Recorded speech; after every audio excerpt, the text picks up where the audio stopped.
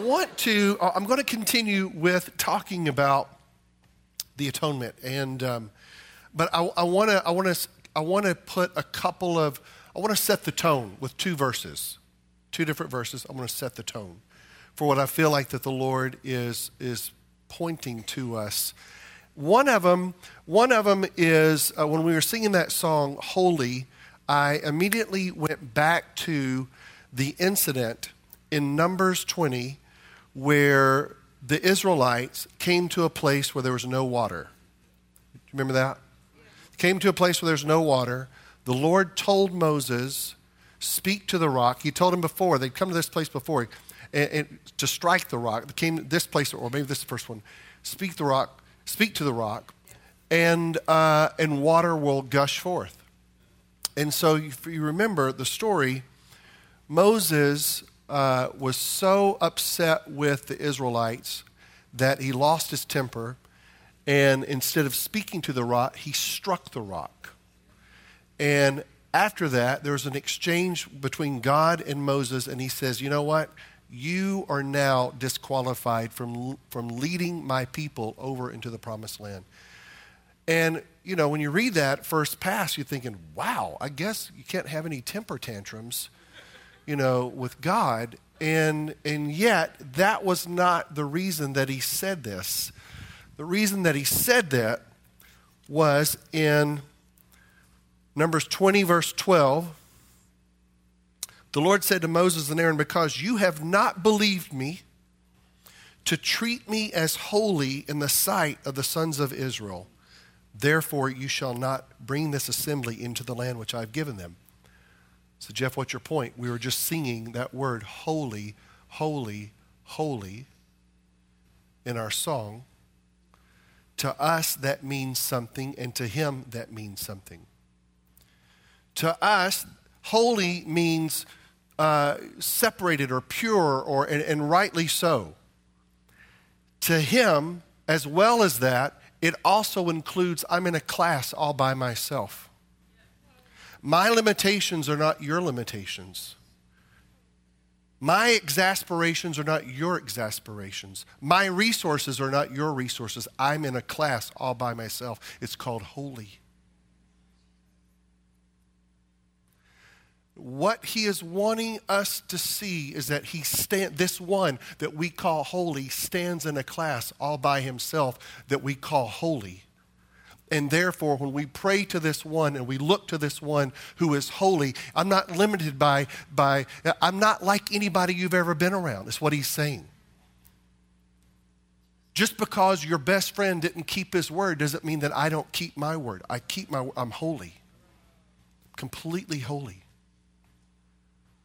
And that's what he is trying to, he's getting me to raise my eyes of faith and stop looking at my imperfections and my inabilities and my, and look to him. All of your deliverance, all of our provision, it's all been paid for. It's all in him. It's all in him. So that's the one that I wanted to talk about. The second verse is, listen to this, it's Matthew 13:12. Jesus says, to those who listen to my teaching, more understanding will be given, and they will have an abundance of knowledge. But for those who are not listening, even what little understanding they have will be taken away from them. Now, I like that translation. The one that I found that actually dials it in just a little bit more is this one in the Passion Translation. For everyone who listens with an open heart will receive progressively more revelation until he has more than enough. But those who don't listen with an open, teachable heart, even the understanding that they think they have will be taken from them.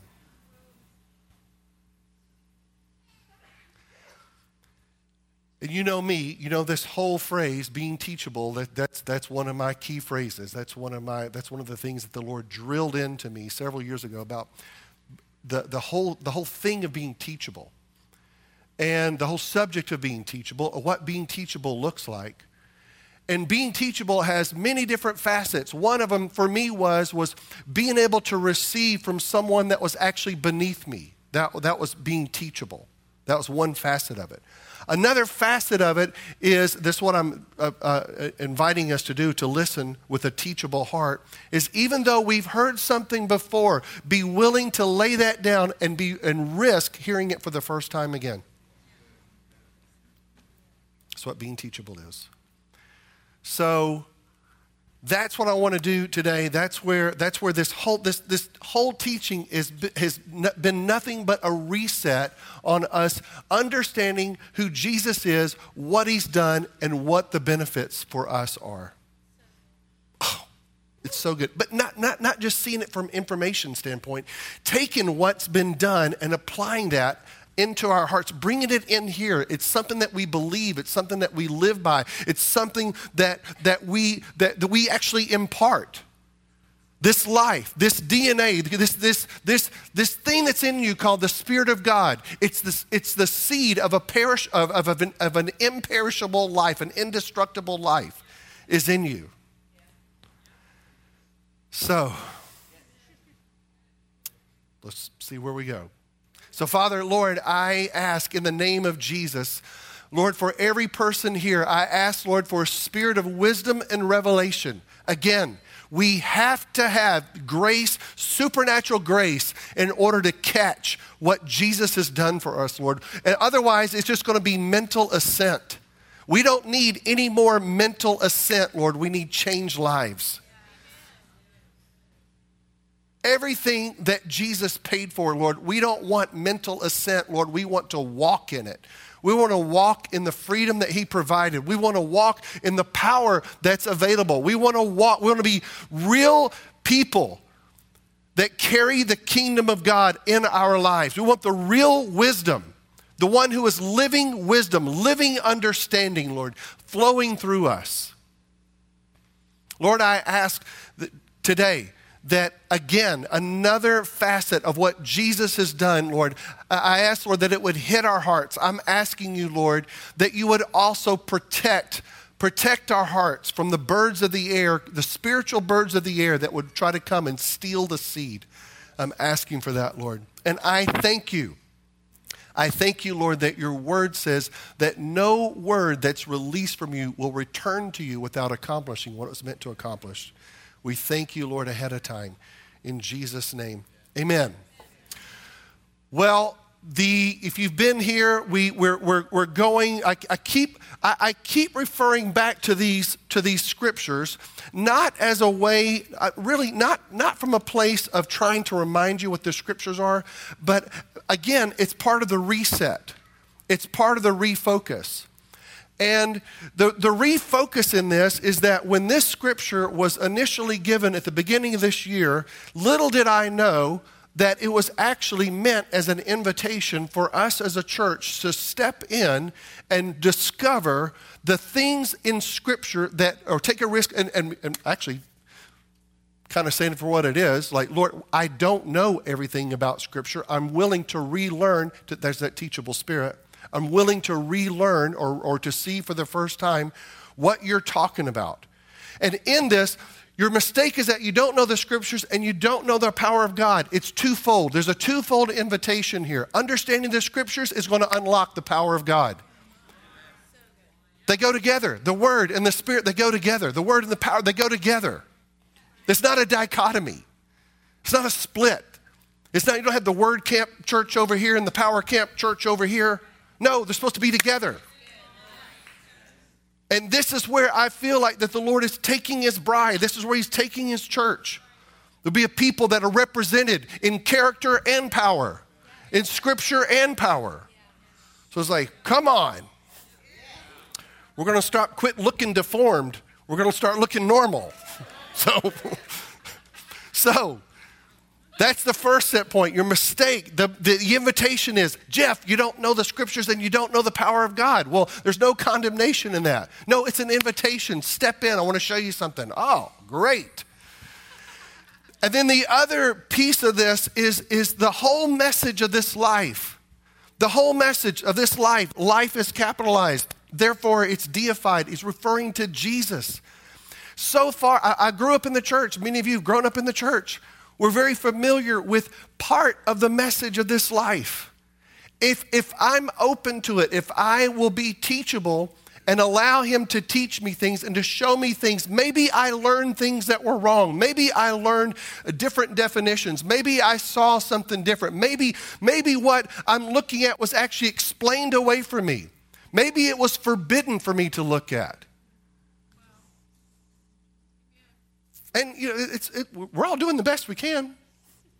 But this is a new day. We are on a quest for this. The whole message of this life. That's where we're headed. We know that there is more. He knows that there is more, and he is beginning to show us the more, what we've been crying out for. So last week, we talked about this verse right here, and all I'm doing, now I am doing this in order to jog your memory, is that we had talked about in the past couple of weeks, the past couple of weeks, the past tenses of God. God has put things in the past tense, meaning he's pointing to something that he has dealt with. It talks about in John 1:5, the light shines and the darkness did not comprehend it. We talked about how that is actually a statement. The light shines, it's present tense. The kingdom of God is in a present tense state. The darkness is in a past tense state according to the eternal perspective of God.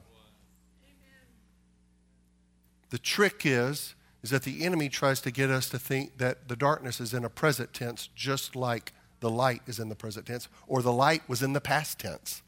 God forbid.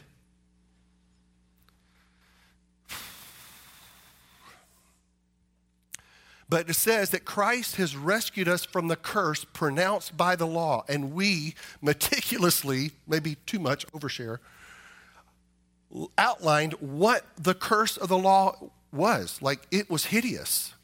I mean, it's one of those that it's a jump start to depression. It's really bad.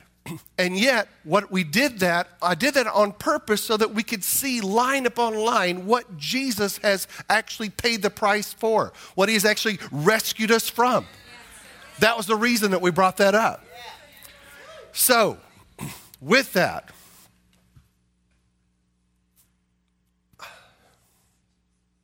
this is where I think the Lord's taking us to. In John chapter 6, 28, 29, Jesus is having a conversation back and forth. They replied, "We want to perform God's works too. What should we do?" Jesus told them, "This is the only work God wants from you. Believe in the one he has sent." So with each week that we've been talking about the atonement, the Holy Spirit has been opening our eyes to see, but opening our eyes to see and believe. To take what he's done for us, not as just information, but to take it into our hearts as living understanding. Something that will completely change. What he's done for us is actually meant to change the way that we live.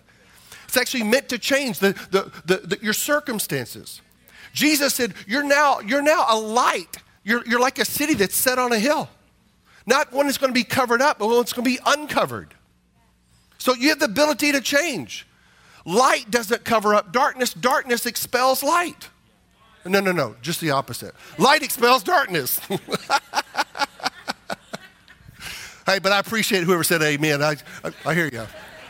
I'm with you, brother. So we want to perform God's word. What should we do? Believe in the one that he sent. And then in James, I was thinking about this word believe. James is saying, you say that you have faith, for you believe that there is one God. Good for you. Even the demons believe this, and they tremble in terror. So what's the difference? He's not talking about a mental assent. He's talking about taking something that Jesus has done and applying it to us. We believe in what Jesus has done for us, what he has paid for us. That's what we're taking. That is the works of God. Believe in what he has done. Not just believe it, but we're going to begin to apply it.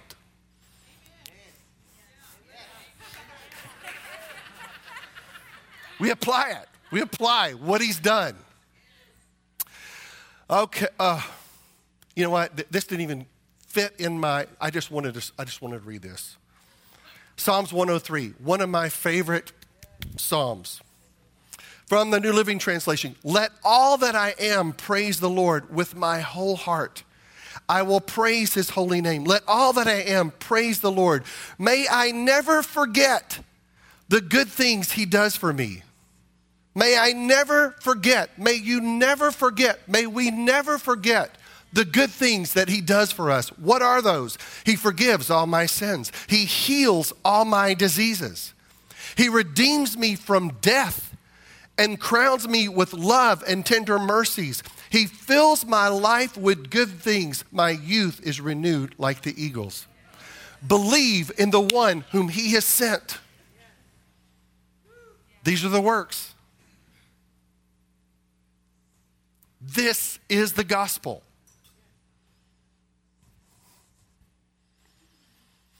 He forgives all my sins and heals all my diseases.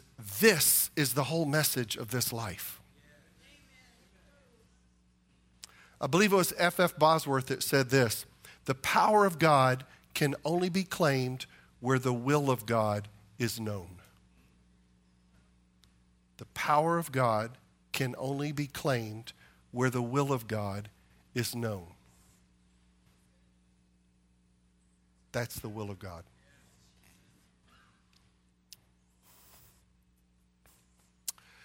Okay. Romans chapter 1, verse 16. If you have your Bibles, if you could turn to that, or turn on your Bibles, or tell Siri to flip to it, or Romans 1, chapter 1, verse 16. Paul says this: for I'm not ashamed of the gospel of Christ, for it is the power of God to everyone who believes, for the Jew first, and also for the Greek. Not ashamed of the gospel of Christ, for it is the power of God to salvation for everyone who believes. So I want to begin to unpack this and break this down a little bit. Paul says, I'm not ashamed of the gospel. What does the word gospel mean? Good news. I'm not ashamed of the good news about Jesus. What good news? He took our sin.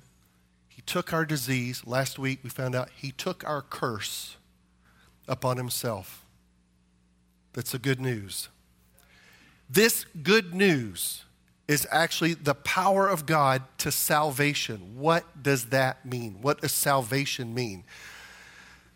There are many terms in the Bible I can read over and over and never really fully understand what they mean. I can get lost into this, like redemption and justification, sanctification, salvation and altercation and staycation, and it all just kind of blends together there.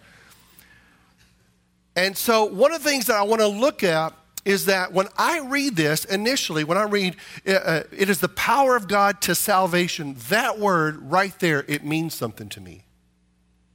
That word means something to you. That word, when we read it, it actually, for me, it means that he has dealt with my sins. Everything that he's dealt with, the salvation, actually, for me, I take it to mean my inner man. And I'm right. But there's a whole nother piece. There's a whole nother meaning as to what that word means, salvation, that Jesus paid for.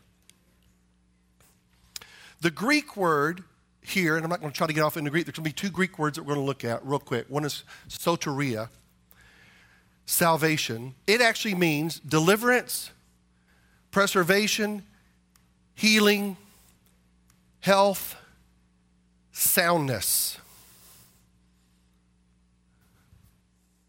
So when it says, it's the power of God unto salvation, I'm thinking as it pertains to my sins and me getting into heaven, which is right.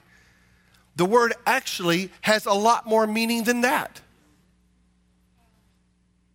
Deliverance, preservation, healing, health, soundness. What if, I'm not going to go there. I might go there in a minute. Soundness. For God has not given us a spirit of fear, but of power and of love and a sound mind. Soteria. Sometimes it's applied to the body only, and sometimes it's applied to the soul only. But as we have been seeing in Scripture, salvation or being saved is much more than just our inner man being saved. That's what I want to look at today. There's also another Greek word that we want to look at. It's called sozo. This Greek word is also embodied in the meaning of salvation. It means saved, healed, and delivered. Saved, healed, delivered. It's a threefold meaning to that we're going to take a look at.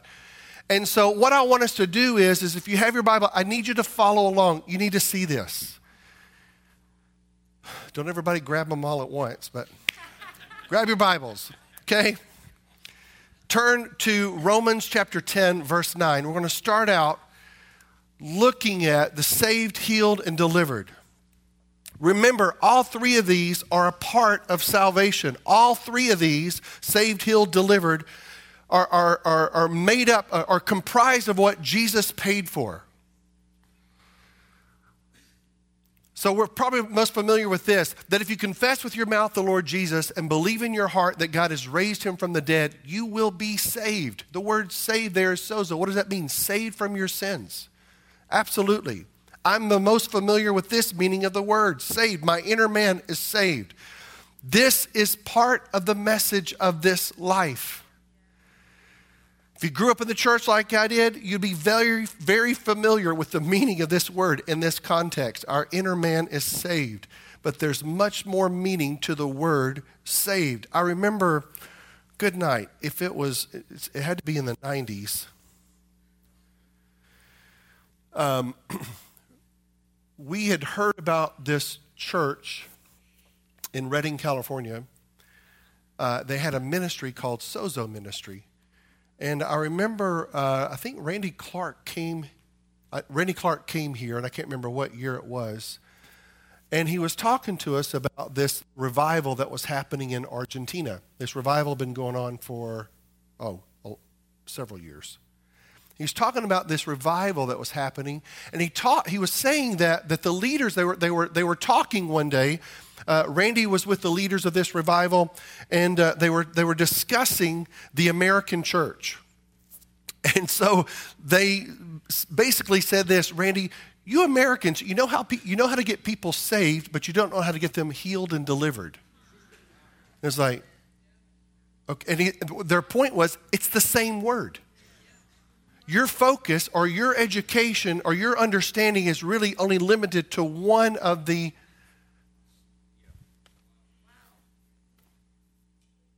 So what I want us to look at is the salvation that paid for is not just for the soul, but it's also for the body. So in Matthew chapter 9, turn with me to Matthew chapter 9. I'll go ahead and set up. There's a woman there that had the issue of blood. Do you remember that? And so she had heard about Jesus, and so she thought, she had a couple of problems. One is, it was so crowded, there was no way to get to him. Second of all, if she did get to him, according to the law, she was unclean. And so by law, whoever an unclean person touched would become unclean. So I guess somehow she did the math in her head, and she thought, well, I don't want to touch anybody to make them unclean. If I could just touch his robe, the fringe of his robe, I think I could be healed. And so she makes her way through the crowd and touches his robe, and bang, it happened. So much so, Jesus went and stopped and said, who just touched me? And his disciples are like, are you kidding me? What do you mean? Who touched you? You see, the whole city's around you. What are you talking about? Who touched you? No, somebody touched me because I felt the power go out of me. Well, in verse 21, 22, she's saying, for she thought, if I could just touch his robe, I will be healed. Jesus turned around, and when he saw her, he said, daughter, be encouraged. Your faith has made you well. The woman was healed at that moment. The words healed and the phrase made you well come from the same word, sozo.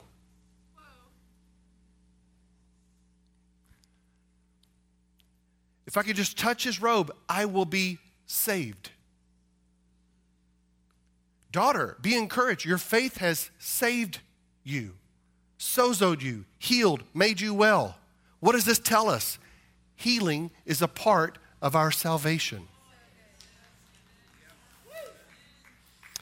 In Mark chapter 6, verse 56, turn there. Says that wherever he entered into villages, cities, or the country, they laid the sick in the marketplaces and begged him that they might just touch the hem of his garment. Word must have gotten out. And as many as touched him were made well. As many as were touched him were sozoed. As many as touched him were saved. Saved from what? Sickness. There's another example. This is taken in Luke chapter 8, and it's a story of the demoniac. Remember in Gadarenes, this guy was just beside himself and running through the town, screaming. Nobody could keep him quiet. He's keeping the whole town up. He's screaming. They tried to chain him up, and he broke the chains. And so not until Jesus shows up and casts that thing out of him, like several of them. They had a name. They had a club called Legion. There were so many. Cast them out. And it says in Luke 8:35 that when the townspeople heard what had happened because they lost all their livelihood, it was a pig town, and all the pigs drowned themselves. It says they went out to see what had happened and Jesus and found the man from whom the demons had departed sitting at the feet of Jesus, clothed and in his right mind. And they were afraid. And they also, who had seen it, told them by what means he had been demon-possessed, that he who had been demon-possessed was healed. The word healed there is saved. What does that tell us? Being delivered from demons is part of the salvation, our salvation. It's been provided by the sacrifice of Jesus on the cross. If you're in Luke chapter 8, scroll down to verse 49. There's another case where it's about a little girl who was on the brink of death. And they asked Jesus to come and pray for her. It says, while he was still speaking, someone came from the ruler of the synagogue's house saying to him, your daughter is dead. Do not trouble the teacher. But when Jesus heard it, he answered him saying, do not be afraid, only believe, and she will be made well, saved. How was she saved? Brought back from the dead. So healing, deliverance from demons, and resurrection from the dead are all described by that one inclusive word, to save. Your mistake is that you don't know the scriptures and you don't know the power of God. Oh. Salvation is a word that refers to everything that has been provided by the death of Jesus on the cross. There's another example, Acts chapter 4. The lame man at the temple. So this man gets healed. He's been lame for how many years? 30, 38? 38 years. 38 years, he gets healed. And the religious leaders want to know what happened. So Peter, filled with the Holy Spirit, said to them, if we this day are judged for a good deed done to a helpless man, and by what means he has been made well, let it be known to you all and to all the people of Israel that by the name of Jesus Christ of Nazareth, whom you crucified, whom God raised from the dead, by him this man stands before you whole. The actual word is saved. What produced the wholeness? He goes on and says it. Look at verse 12. There is salvation in no one else. God has given no other name under heaven by which we must be saved or healed or delivered. That's why his name is above every other name. There's no other name. No other name. The name of Jesus brings healing. The name of Jesus brings deliverance. The name of Jesus brings resurrection from the dead. This is all accomplished through what he's done. Don't receive this in mental assent. Don't do a mental assent on me here. Don't receive this as information. This is living understanding, what I'm talking to you about. We have his name. We have this whole thing we have access to him and what he's provided for those who will believe.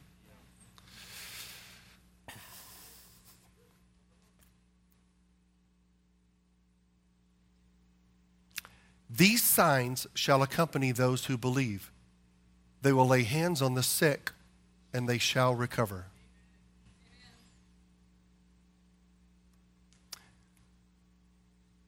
I used to think that this verse right here was unfair. As you go, Jesus says, proclaim the message, the kingdom of heaven has come near. Heal the sick, raise the dead, cleanse those who have leprosy, drive out demons. Freely you have received, freely give.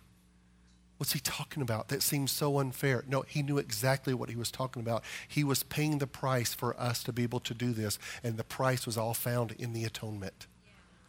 Because he paid the price, because of the exchange that was made, it's actually free for us who believe.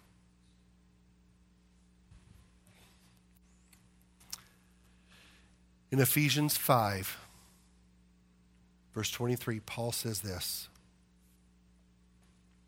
and he is the Savior of the body. He's the Savior of the souls, and he's the Savior of our bodies. The whole message of this life. The Savior of the body. There's one more interesting take that I want us to look at as it concerns salvation. In 2 Timothy chapter 4, verse 18.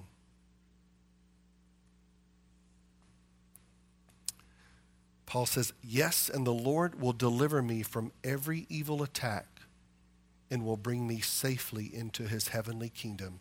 All glory to God forever and ever. Amen. When Paul is saying, bring me safely and preserve, it actually means he will save me and keep on saving me. The ongoing outworking of what Jesus did for us on the cross is called salvation.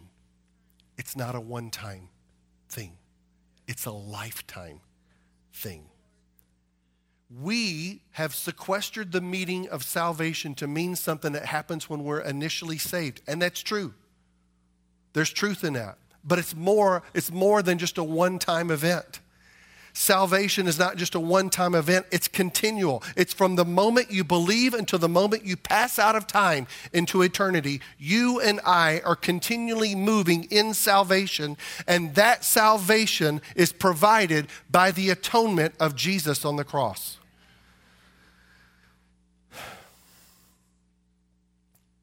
I'm going to include this. Dr. Schofield of the Schofield translation of the Schofield Bible says this in his footnote on salvation. Salvation is the great inclusive word of the gospel, gathering into itself all the redemptive acts and processes. We had talked about the 7 redemptive names of God. Remember that? Each name reveals what his salvation includes.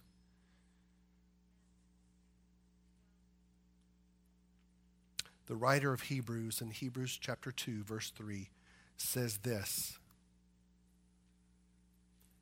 how shall we escape if we neglect so great a salvation, which at the first began to be spoken by the Lord, which was confirmed to us by those who heard him? that word neglect. There are people who refuse salvation. They don't want it. They turn it down or they don't believe it. Then there are others, hundreds, maybe thousands of Christians who don't refuse salvation. They neglect salvation. They don't really find out what God has provided for them. They accept some traditional view or a denominational presentation. What the writer is saying, we can't afford to neglect so great a salvation. Our very lives depend on it. And as we've seen, it's not just our spiritual lives, but it's also our physical lives depend on it. So again, another facet of what he's done, his definition of what he's included, our opportunity to buy into or to believe into what he has done for us and to step into what he has done for us. And by God's grace and mercy, we're going to do that. There are so many words over this house that refer to this house. Like we've got words this stack of words this big, talking about healings and people coming. That tells me that there's a group of people that have caught and understand what our salvation includes. And they're actually walking in it and imparting it. Let's stand.